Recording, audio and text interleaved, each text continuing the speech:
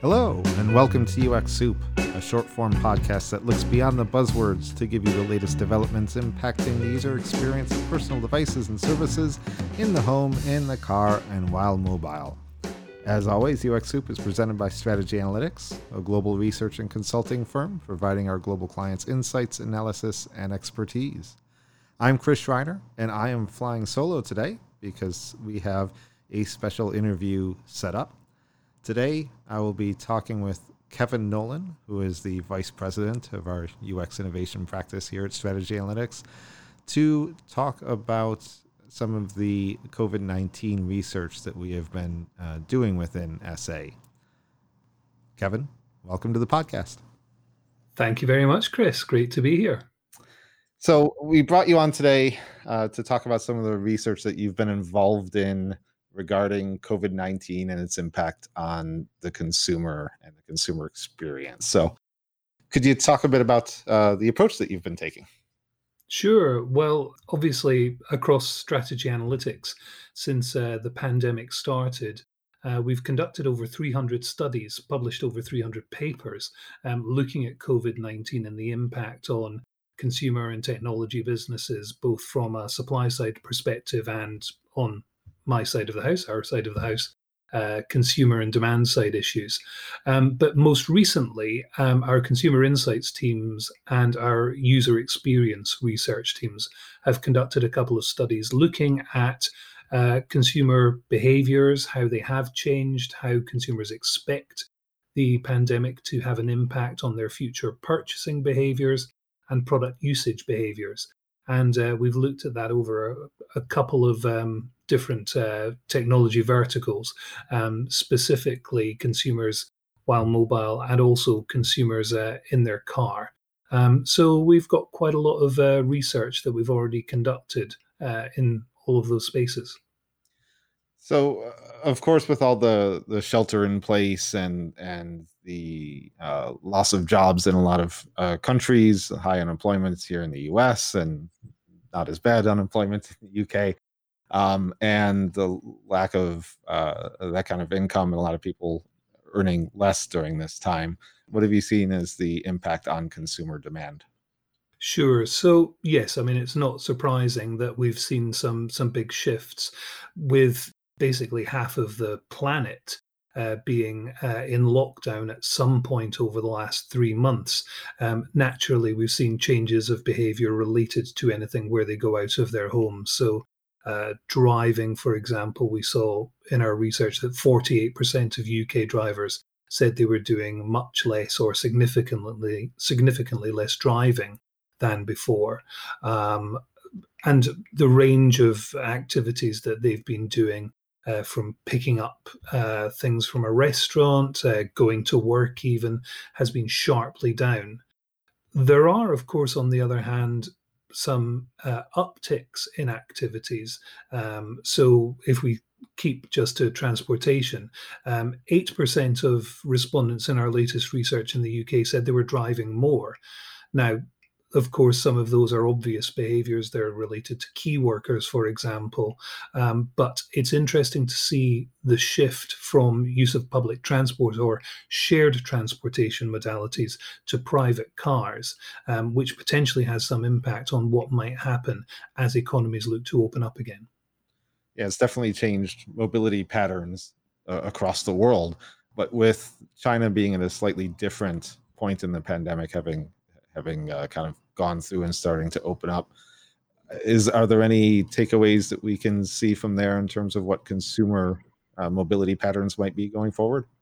Yes, absolutely. So it's interesting, as you say, China has been kind of about 2 to 3 months ahead of markets in Europe and in the US.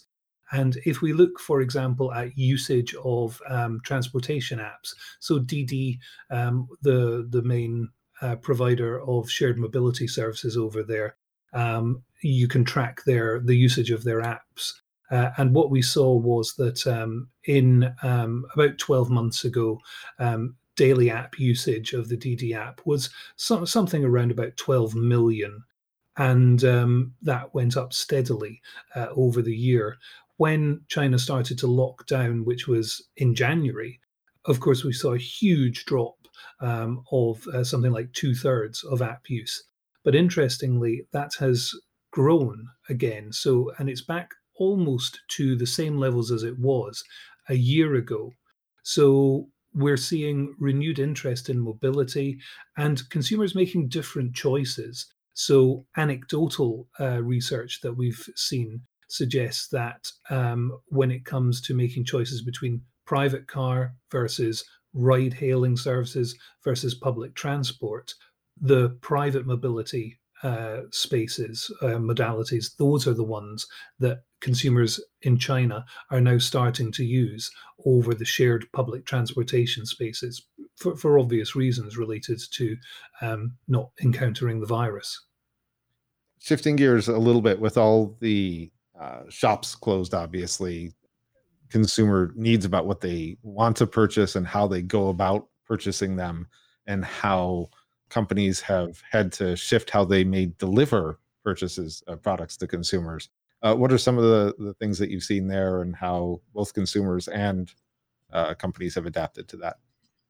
Indeed. So I guess when we think about consumer expectations for purchases, probably no huge surprise that our survey, consumer insights surveys, are finding that consumers are postponing purchases. So 40% of consumers in the UK said that they were going to postpone planned purchases of cars, big ticket items. One might say that it's not as bad for transportation companies as it is for vacation companies, or companies in the flight business, for example, because over 60% of those have been postponed or cancelled. The extent to which consumers will come back, will actually bring those purchases forward again, I think really depends upon the depth and the extent of the recession that's going to follow. So what governments do in terms of economic stimulus will have a huge impact there. But to the second point of your question, I think that's quite an interesting one. So, what can companies do? What have we seen companies doing in terms of trying to address these issues? Well, we're seeing, of course, first and foremost, a huge explosion of e-commerce. Consumers who weren't predisposed to using e-commerce, or who had never used e-commerce before, really took to it in the pandemic, and those who were already very much familiar with e-commerce used it an awful lot more. 32% of UK households increased or significantly increased their e-commerce purchases during the lockdown. And a third, 33%, believe that their future e-commerce purchases will increase. So there's certainly been a shift there.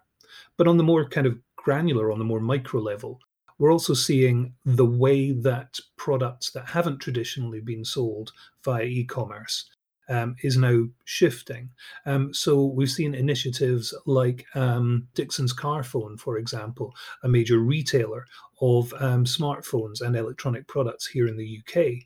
They have introduced drive-through shops to as a new delivery mechanism to minimize contact. We've seen manufacturers of products like Samsung offer phone delivery service, test drives for smartphones, for high-end smartphones, for example. So consumers have the opportunity to test drive it in their own home without having any contact with sales representatives. And we've even seen with vehicles, Geely in China, they were talking about, they have put in place a system whereby they can deliver the car keys for a new vehicle to the owner by drone. So possibly a little bit of hype there, and looking to get some halo effect around it. But it is an interesting use and an interesting twist on the distribution channel to reflect what's going on today. So as different countries start to open up, and as things start to get back to normal or some kind of new normal, what changes do you think are going to be permanent, and what are some that are just going to go back to the way we were doing before?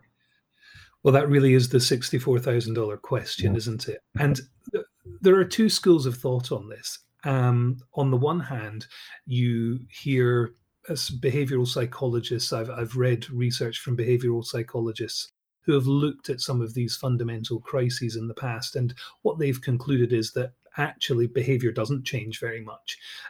If you look, say, 1 year or 2 years afterwards, things tend to revert back to the way they were before.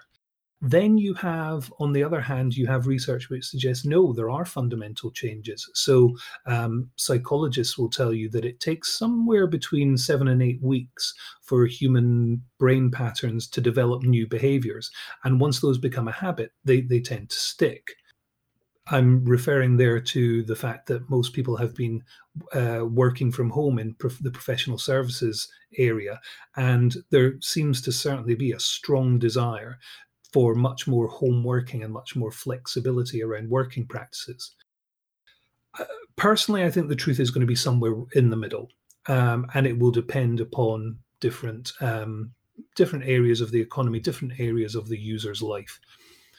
When we look at transportation, for example, we did a survey of consumers in the UK and the US just very recently, which tried to look at what the impact on certain mobility patterns would be of the virus, of the pandemic.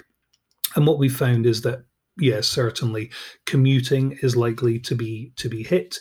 Consumers are enjoying working from home. 42% of our survey said that they want to work from home most or all of the time, even after the pandemic. There might be more fundamental changes as well. So we saw some research which said that searches for homes, home buying in suburban areas, so less densely populated areas where people are less likely to come into contact with the virus, those searches were surging. So we asked in our survey, how likely are you to look for a home in a less densely populated area the next time you come to move? And 46% of our survey said that they would consider moving to somewhere less densely populated or somewhere with more outside space. So there may be an impact on house moving. And then other areas like leisure travel, shopping, staycations, we certainly feel in the short term, those kind of mobility patterns will shift quite extensively. Consumers choosing to vacation somewhere that they can drive to rather than getting on a flight is something that we think almost certainly will happen. And 51% of our survey said that they are likely to take fewer flights even after the pandemic. So there will be quite a range of behaviors and use cases that will be impacted, I think. Excellent. And finally, Kevin, for us user experience professionals, we've certainly been impacted as well, either having to work from home and primarily not being able to do any in-person research. What kind of guidance would you give other UX professionals at this point in time? Yeah, I think it's been a tough time, and it's been a time of transition. As you know, Chris, here at Strategy Analytics, we've really had to ramp up our remote user testing capabilities during this period. And fortunately, this is something that we've been doing a lot of in the past anyway. But I see that again continuing to be a trend moving forward. Techniques that we use, like the ability to do online focus groups, discussion groups, remote methodologies for doing user research techniques like card sorting, for example. I think those have been well demonstrated, and in some of the work that we've done recently have been shown to work extremely well and be very fast and efficient to get good user research results.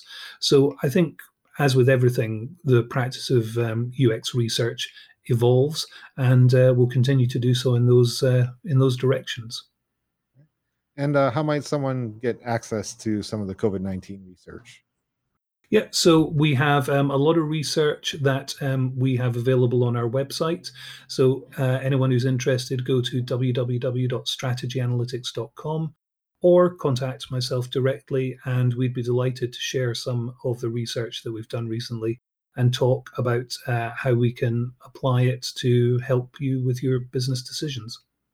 Thank you very much, Kevin. I appreciate you taking the time to join us today. Thanks very much, Chris. It was a pleasure. That's all for now. Thanks very much for listening. A reminder that UX Soup is sponsored as always by Strategy Analytics. Check out the latest user-focused insights in mobile, automotive, and smart home by visiting strategyanalytics.com. You can also follow us on LinkedIn and Twitter through visiting our show page at ux-soup at captivate.fm.